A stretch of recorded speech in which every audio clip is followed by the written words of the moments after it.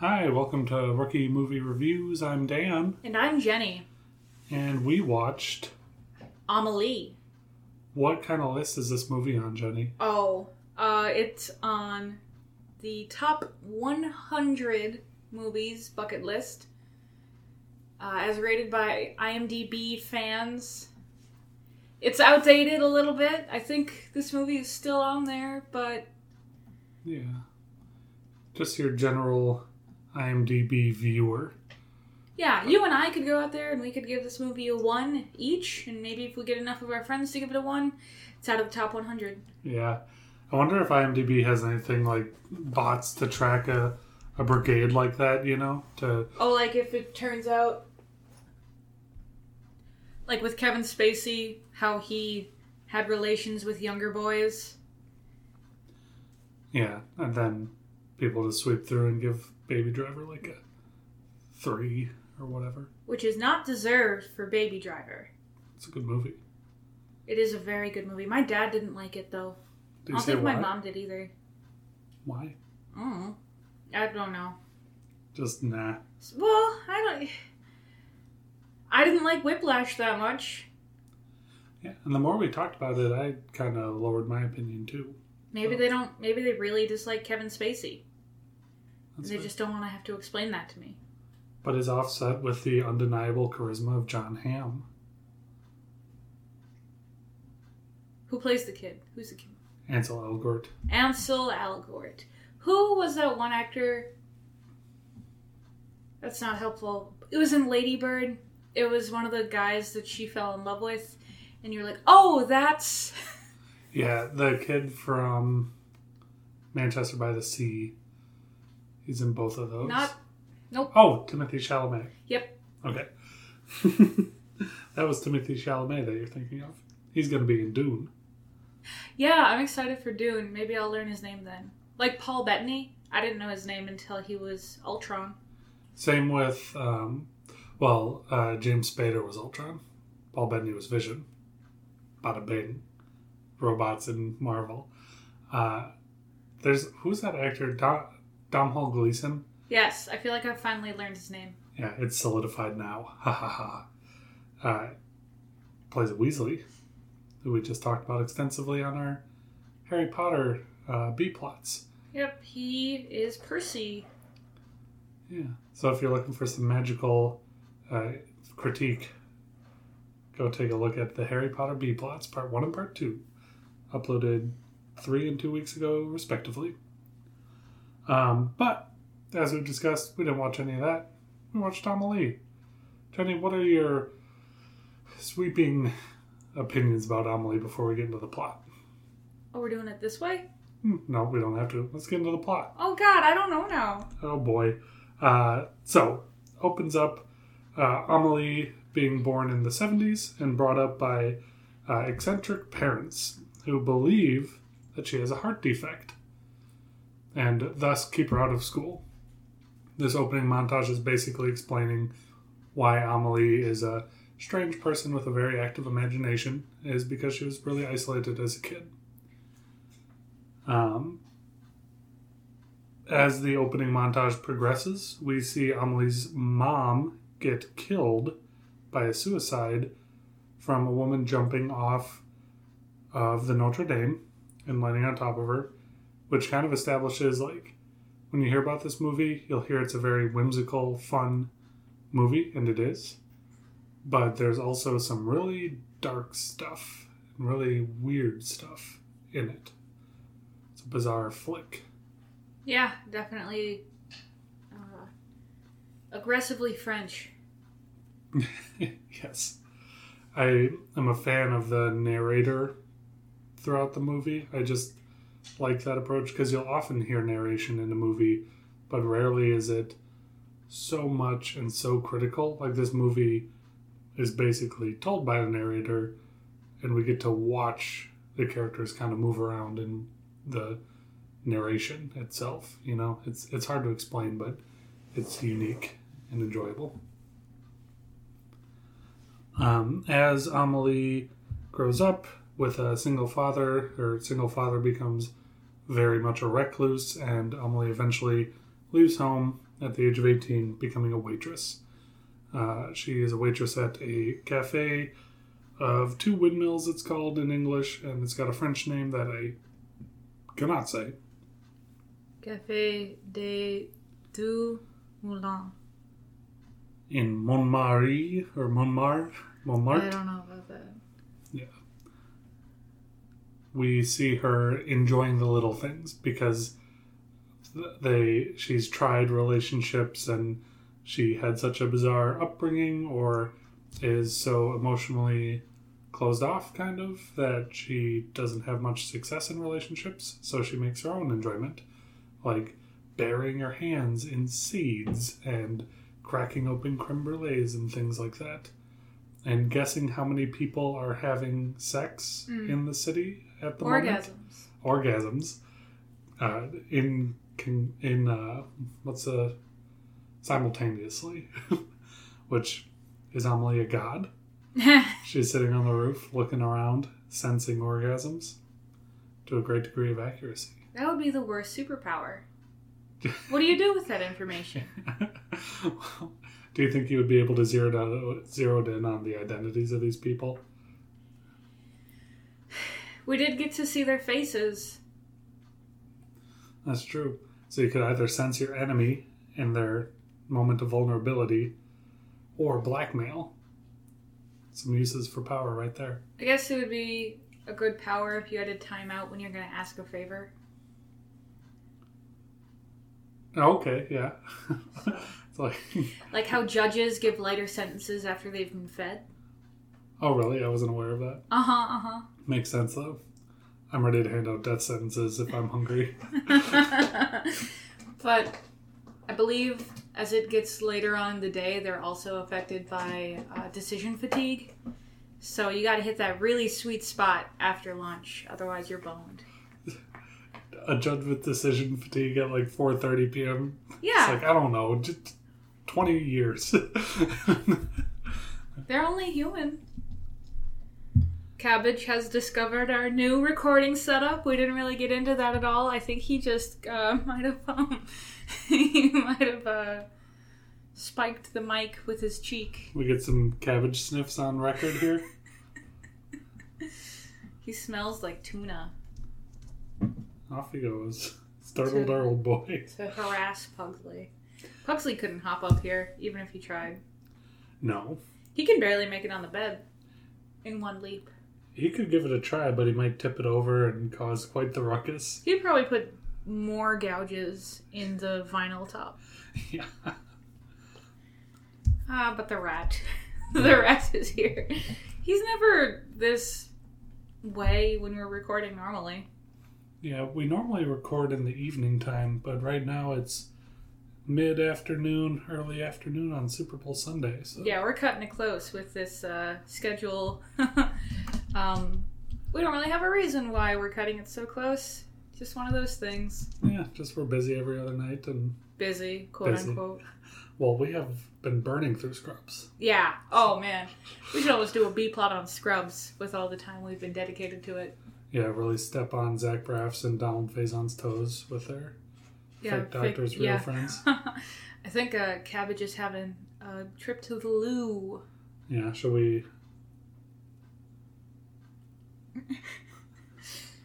Whatever you want. I also really like how the narrator has insight into people's likes and dislikes. I think that might be one of my favorite little treats of the movie. Yeah, I wish they kept up with that. Yeah, every time you meet someone, but there aren't that many new characters at the end. That's true. It is one of those things that just feels so whimsical and sweet about it. Get to hear what makes people happy. Yes. And the real driving force in this movie was when Amelie learned that Princess Di had passed away in that car accident, and she's holding some... Do you think that's getting picked up? Oh, yes, I do. Are we keeping this in? That's our cat aggressively scratching at his litter box. So he is making... Everybody poops. That'd be a fun superpower. How many people are pooping simultaneously right now? Yeah. Just... That'd be haunting information. Would you be able to localize it? Or is it just worldwide imagine information? in the same way. Yep.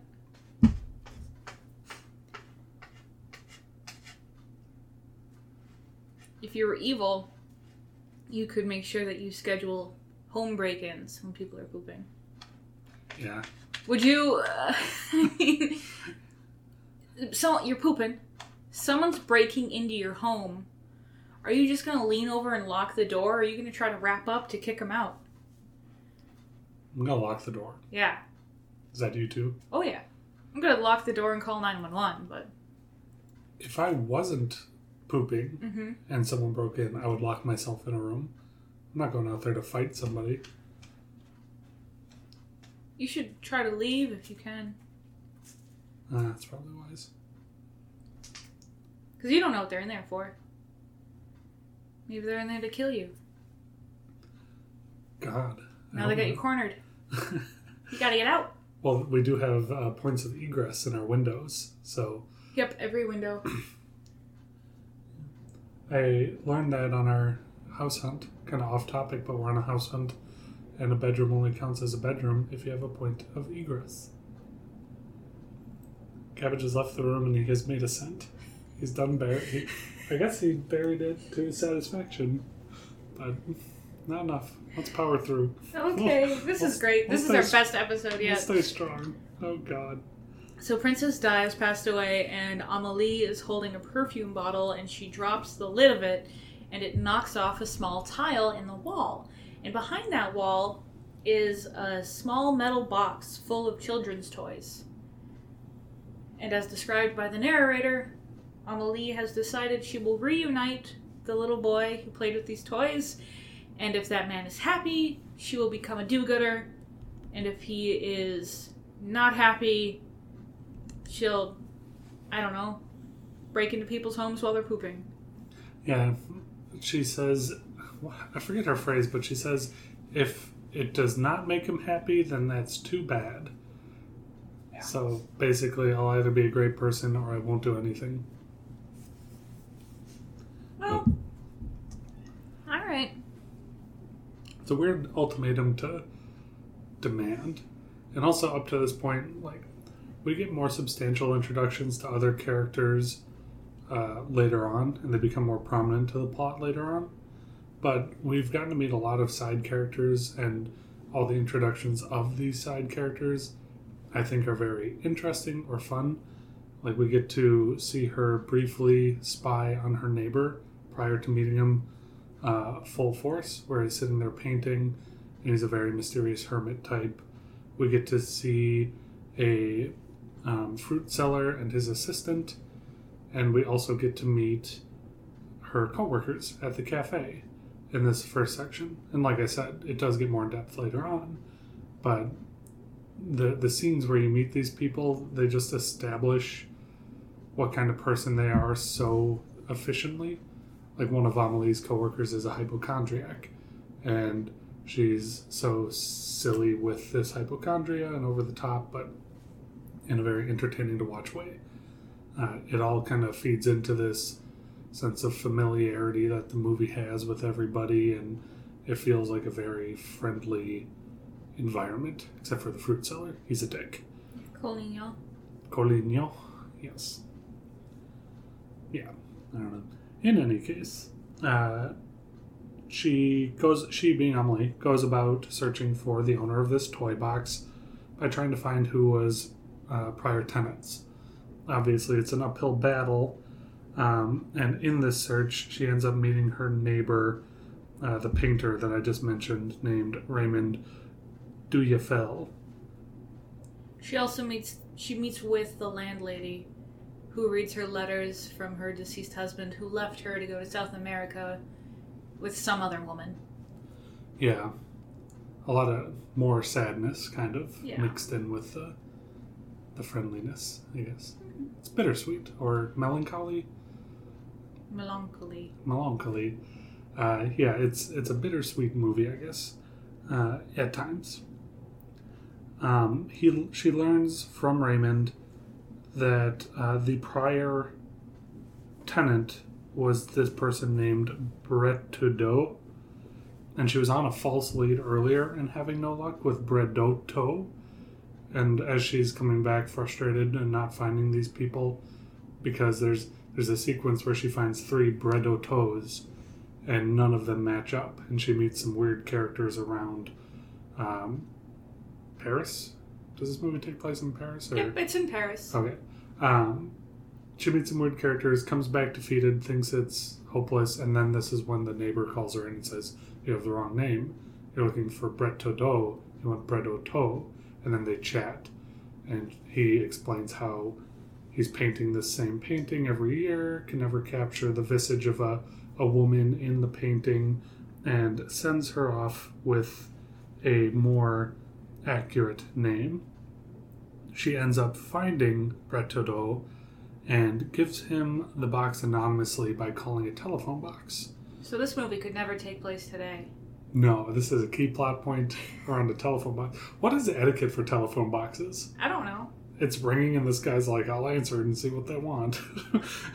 Which is a good thing, because if I were walking by a telephone and it started ringing, I'm not answering that.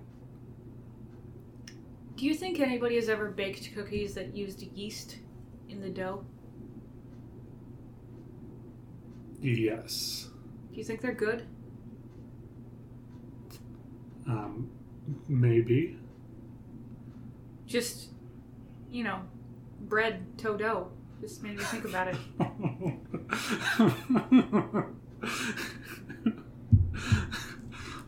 That was horrible. But cookies, got the wrong bread. It's Brett. All right, I'll see myself out.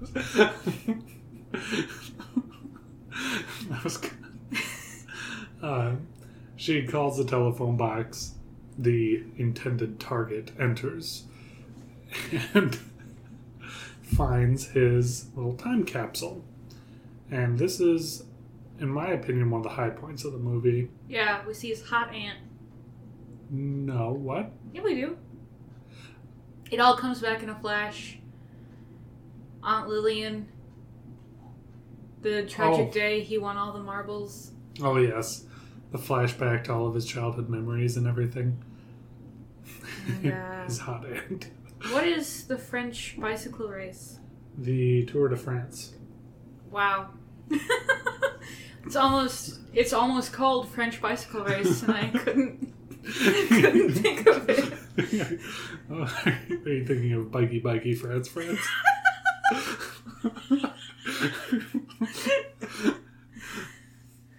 Yeah, he's moved to tears, and I don't know, when an emotional burst is portrayed well, it gets me all the time in movies, and this guy has been trying to hold it back, and he can't, and he sobs and goes to a bar where he happens to sit next to Amélie. Not any bar. He goes to Café de Moulin. Café du Moulin? I always just thought it was a random bar, because it's got the guy in the bar says, he makes a snide joke because the guy says, I just saw a ghost or something, or had this time capsule delivered to me, like by my guardian angel. And the bartender says, I have my guardian angel right here. And he gets some drink from behind the bar. And at that point, the guy turns to Amelie and he says, "What's your name? Do you have kids?" Strikes up a conversation. And we learn that not only was this time capsule hyper effective at bringing back memories for the man, but it urged him to reconnect with his estranged daughter, who he kind of let fall through the cracks and disowned, or whatever the story is, but he wants to make amends. And Amelie is very happy for the success of this effort. Yeah. So, mission successful. After this, she has a new lease on helping people. And she ends up... there's this blind man you see a couple times that she gives change to. Maybe it's not a couple times, but... the blind man who sits playing a record box in the train station, she escorts him quickly telling him about, oh, meat's on sale. Do you smell those melon slices? Mm-hmm. And it's a really sweet scene. Probably really threw the guy for a loop, but there. After the tour, you see him glowing, like a weird visual effect from the movie. So I think it's supposed to showcase that was awesome. Yeah, it is one of those scenes that's very sweet, and as I watch it and as it went on, it's like, oh, nice. Wait, how far is she gonna take him? Oh my god, he's gonna be totally lost. Into the Rhine. Yeah, that's in Germany. The Seine. Oh, a river. Is that a river? I think so. More info than I have.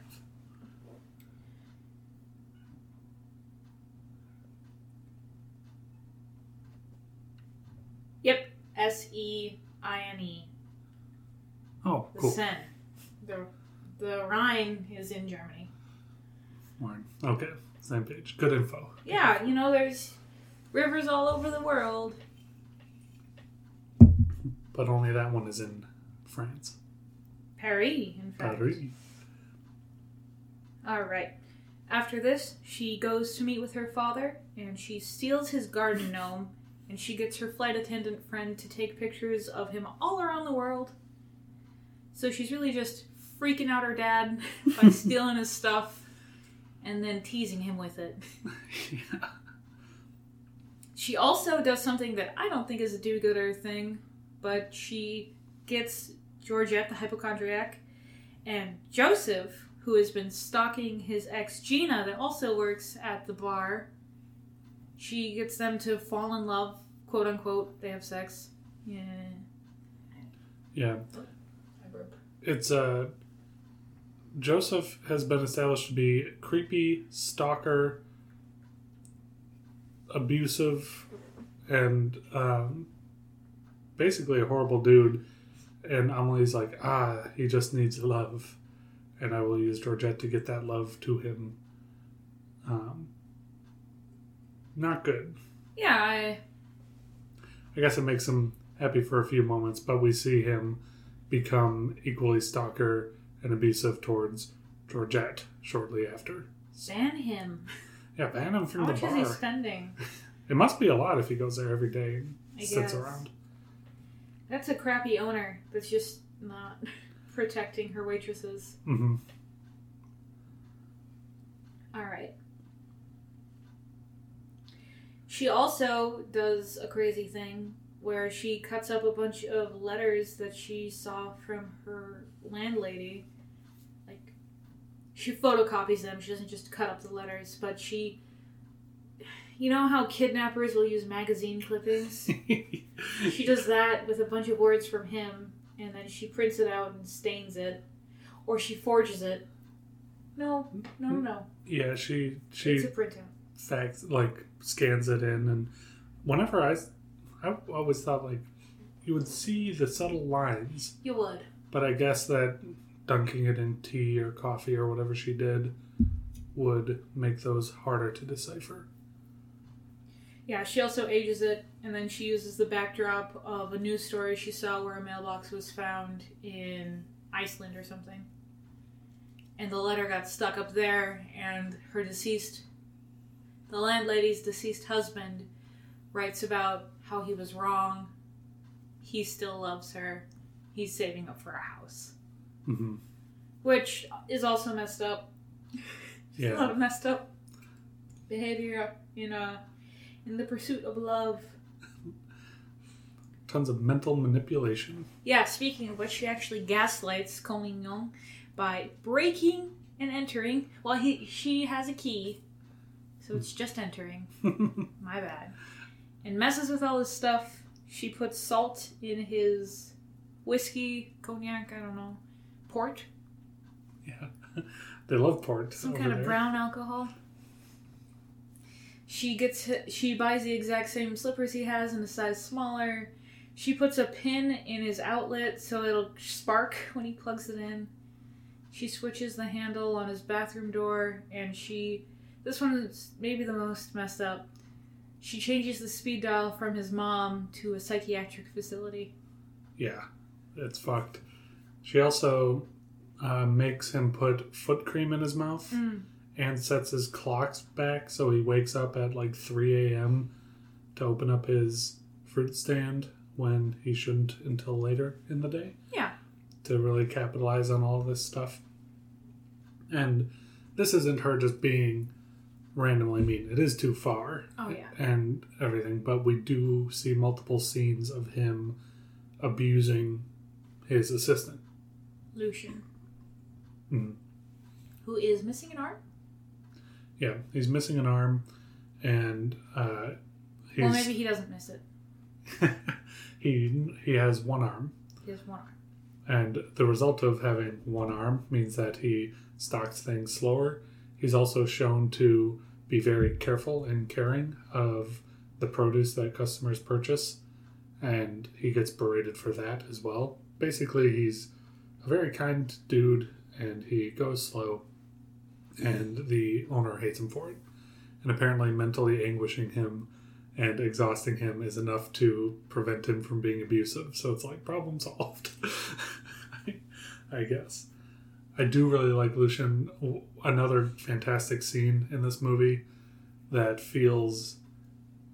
It's a scene that doesn't do anything for the plot, but is just really warm and fuzzy, where Lucian visits the artist, and he has a tray that's his order, and the artist is like, I didn't order any of this. And then Lucian starts like...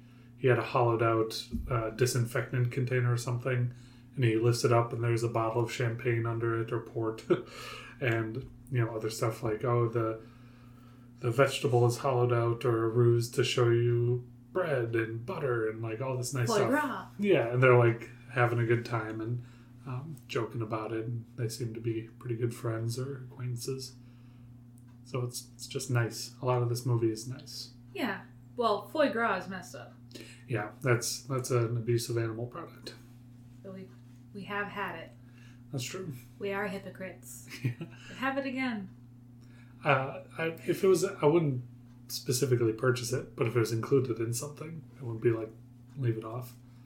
Right, like with the cheese tray from Picking a Fur Coat. That's also where we had foie gras for the first time. Yeah, they like it over there. Mm-hmm. Fucking bougie. It is bougie. It's nice though. Mm-hmm. Not even hungry. I want it. Not foie gras specifically, but Picking a Fur Coat. Fuck up those ducks. Give me more gras now. So the glass man has been watching Amelie doing her deeds. We did not cover why he is called the glass man. He's got brittle bone disease. Yes. He is a self-described glass man. That's not us making fun of brittle bone disease. No, Mr. Dufayel. Mm-hmm. Yeah. French pronunciations, not just movie. It's hard. French is hard. Yeah. Accents are hard. I can say boat real good. Boat? Boat. Like is that a Midwest boat? Yeah. Okay, yeah. Or sorry. Op.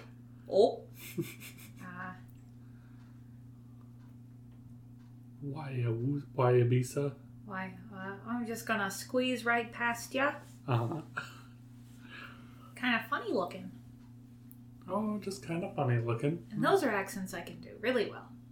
That reminds me that Fargo should be on this list, but it is not. Another snubbed movie. Another injustice. That's in North Dakota. Yes.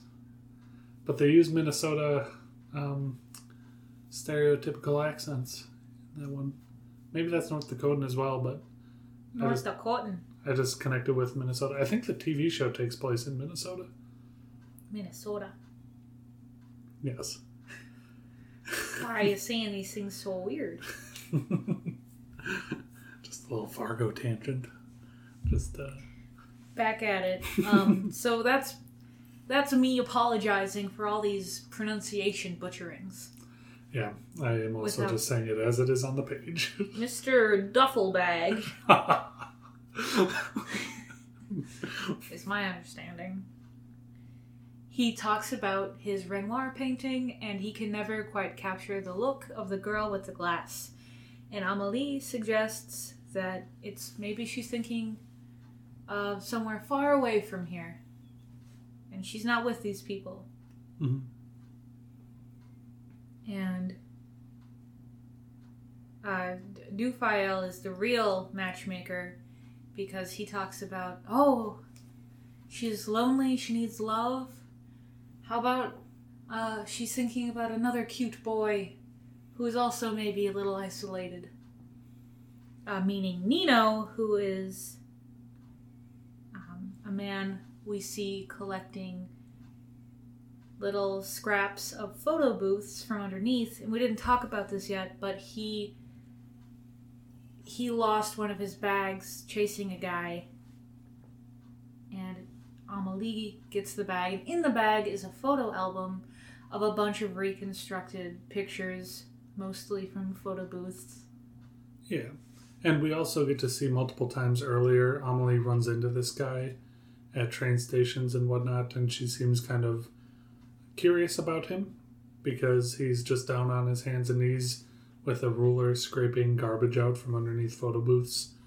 And it is definitely in line with the movie's philosophy of people find enjoyment in anything, and yeah, everyone has little quirks and all that. So you'd be hard pressed to find a photo booth today.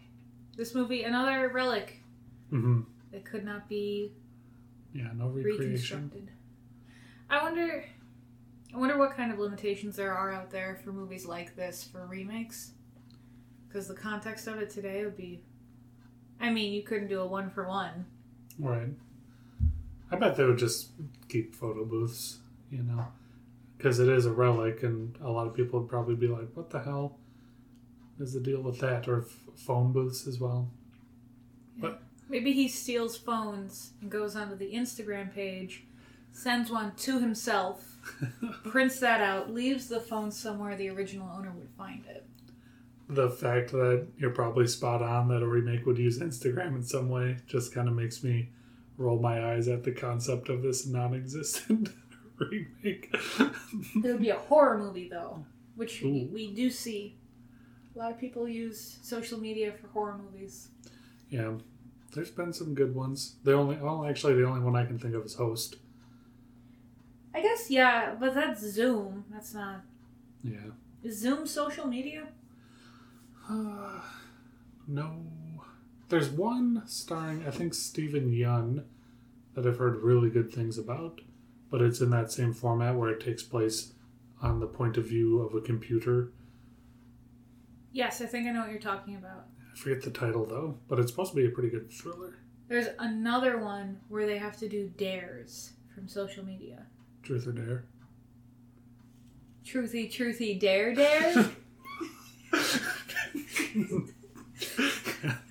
That's the superior version. The French always do it. Anyway, Amélie realizes she's falling in love with Nino, and she wants to commingle with him, but she can't be straightforward about it because she has emotional trauma. Mm-hmm. So yeah, no joke, huh? Never thought about it in those terms, but it was a really rough childhood.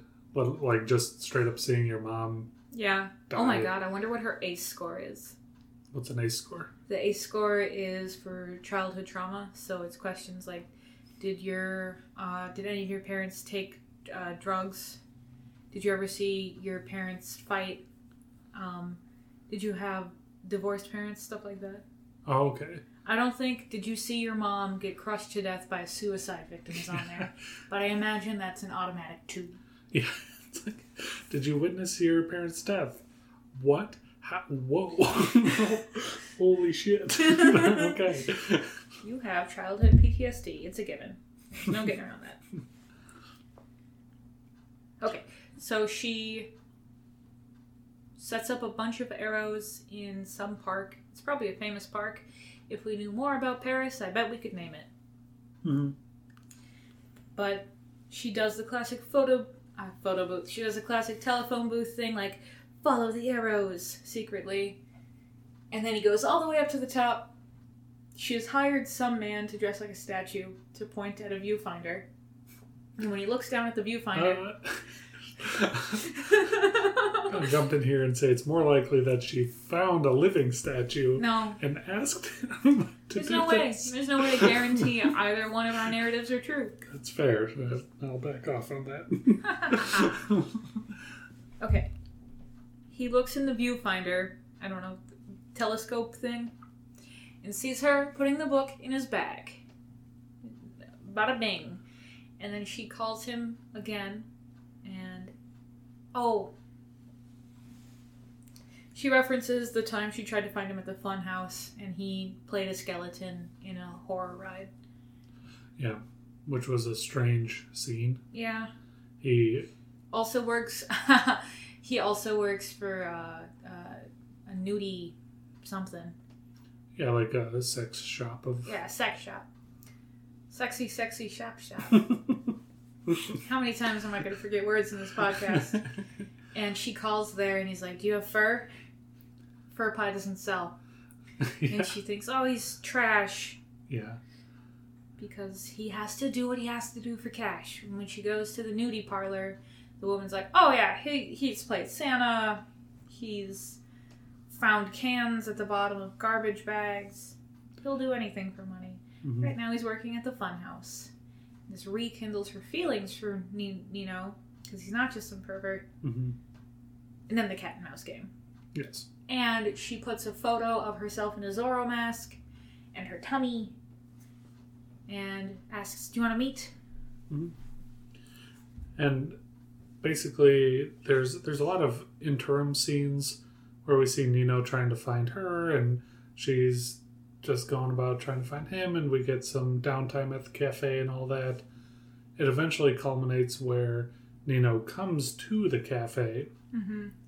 and Amelie gets cold feet and gets nervous and doesn't want to meet him directly, so she kind of says, no, that's not me, I'm not the Zorro person, and goes off. Meanwhile, her friend that works at the cafe, who is named Gina, kind of takes Nino out to talk about Amelie, because she cares about Amelie, wants her to be happy.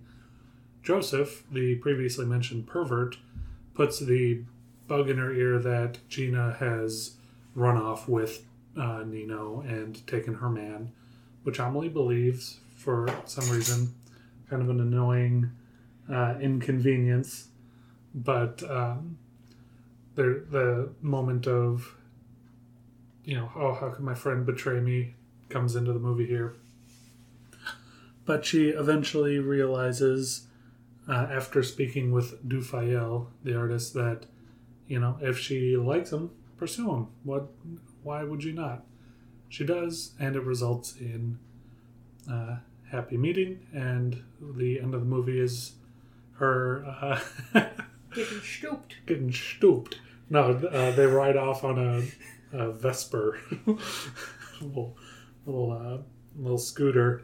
And it's a very nice ending. They kind of see them laughing and kissing each other's cheeks, and they both seem very happy to be together at last. And the movie ends with her having found a happy moment for herself. She created her own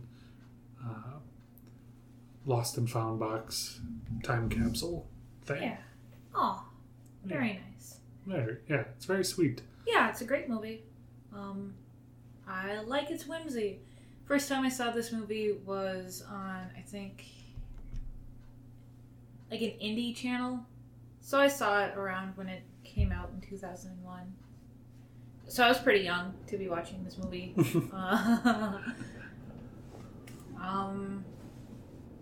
Watching it again now. I've seen it since then. I think in high school or college. Yeah. But first time I saw it was you and I watching it in college, in your dorm room. Yeah, it's just nice. It's I like the fantastical elements in it. I tend to really like that in a movie when they add a bit of magical realism, I think is how it's called. Yes. So I'm a sucker for that. Yeah. It's also really snappy, what with the narrator kind of moving things along really quick, and The dialogue is sharp and fast. It kind of feels like a movie like Steve Jobs, or Social Network, where the dialogue is like, ooh, these people are on top of it. But if you took those and made them nice and warm and fuzzy, it's kind of like that. So it's also short. It's only like an hour and 40 minutes or so. So it's a pretty small investment time-wise. I'd just say 100% if you kind of want something that's friendly and... Like a happy movie. Yeah. It's a very happy, feel-good movie. Yeah. And I don't like the manufactured tension that they put in, with like, Gina stole my man. Oh, yeah. But a lot of this stuff where it talks about sadness or loneliness really just serves to kind of enhance the overall warmth. It's a friendly movie that kind of couldn't exist, the happiness without the sadness and so on. Ooh, melancholy. Yes, yeah. It's good. Yeah, I also like Amelie's apartment quite a bit. Yeah. It's a nice apartment. All the apartments are super nice, but the kitchens are small. We're house hunting. Yeah, the movie also is a very... To your point of magical realism, the colors and things are unnatural. There's like an orange glow about everything, and sometimes there's, in the subway, a very green look to it. Oh, it's aggressively green, and green's a happy color, so that makes sense. Yeah, and it all contributes to this emotion that you feel throughout the movie. So it's well color graded, I guess, or... It actually looks very fake, but I would say this movie's color balance is not good, but it works. Yeah, it's not, it's fake, but that's fine with the context. Yeah. Have you ever seen Penelope? No. So that's also a magical realism one. It's actually about a girl who has a pig nose. Okay. That one's good too, and I think that's also another magical realism one. But that's neither here nor there, because that's not in the top 100, and frankly, it's a bad movie. There is a movie. The directors of these movies, they are a married couple. They also directed Ruby Sparks, which I know you're a fan of. Yes, another magical realism one with Paul Dano and Zoe Kazan. That one's excellent. Cool. I don't know if I would call it snubbed. What do you think makes this movie worthy of being in the top 100? I think it's unique in its themes. I don't know, like it's a romance movie, but it goes about it in a bizarre way. Yeah, okay. In a fresh way. And I think it's just shot pretty well, and for its purposes, it's well acted. I don't know if I would call the performances incredible, but I believe that these are real people throughout. The man of the phone booth was a very good actor, that's for certain. Yes. I think one difficulty I have with foreign film movies is because I am reading it, the tone is harder to process. Mm-hmm. So if somebody's like, I am angry, you can tell that. Yeah. But you can't tell the nuance of acting as well. But if people are acting with their faces, it's easy to tell. Yeah. So that's good. Good actors are good actors in any language, but great actors? Who knows? Yeah. I can't tell. What are some of your things that... That's a good question. We should start asking that question at the end of everything instead of what do you like and dislike. Why do you think this deserves to be in top 100 or not? That's a great question. So why do you? I think it's a great break from reality. And you really get in the mind of this woman who is looking for love. And I think anybody who's ever been lonely can connect with that. Yeah. Fantastic. I'm not lonely anymore, baby. Oh, me neither, baby. Cabbage is lonely, though. I can hear him screaming. Yeah, he's in there screaming. Do you want to put some numbers on this thing? Yeah. All right, on 1, 2, 3 score. 8. Oh, damn. I was going to say 8, too. I thought you were messing with me. No, I was just confirming. I don't know why I wouldn't say 9, but 8. It's not 10, not 9. 8 is good. 8 is good. It's very good. I wish I could see this movie made again in I don't know what I would do to make it better. I don't know. I just want to see this times 2. You know what I mean? I want this movie's essence captured, put in a box, distilled, poured into another movie. Yeah, that's right. It's very similar to feelings about, like, Scott Pilgrim, for example. There aren't other movies like it, and that kind of sucks. I want more movies like it. I don't want them to remake it. I just want them to recapture it. Which is for sure a good thing about the movie. It's like, so good. Bad things, I think, this is probably nitpicky because it does look good. Mm-hmm. But, I mean, you and I have been watching Scrubs. Yes. And when you watch Scrubs, the video quality is what it is. It's not great. Mm-hmm. And I think it would be awesome to see a movie like this in super clean, like, high definition. You know, same colors and everything, but just really crisp. And I don't think we'll ever get that. It kind of has the quality of early 2000s TV and video, you know? Yeah. Before they really figured out HD. I forget what episode you taught me about this, but why things filmed on... Oh, yeah. So physical film can be restored in a way that digital film cannot. That's pretty much it. So the reason that remastered movies from like the 70s can look high def is because they can get in there, they can get up in them guts. But for digital, the pixels you have are the pixels you have, pretty much. Cool. Yeah, well, great movie. 8 out of 10. Yeah. Amelie. Super nice. Yeah, thanks for listening. If you have ever thought, I'd like to visit France and be French and be in love, you should check this movie out. Agreed. All right. Do you want to sing us? Sing us out. One other point. Street cats. I've never seen a street cat in Madison, but there were street cats in Paris. And I think that's probably my biggest driving force to check out Paris. I want to meet some feral cats. They will bite your fingers off. They're not friends. Okay. What do you mean? All right. That's my real last closing thought. All right. Now, do you want to sing us out? Do you want to sing us out? You haven't sung us out before.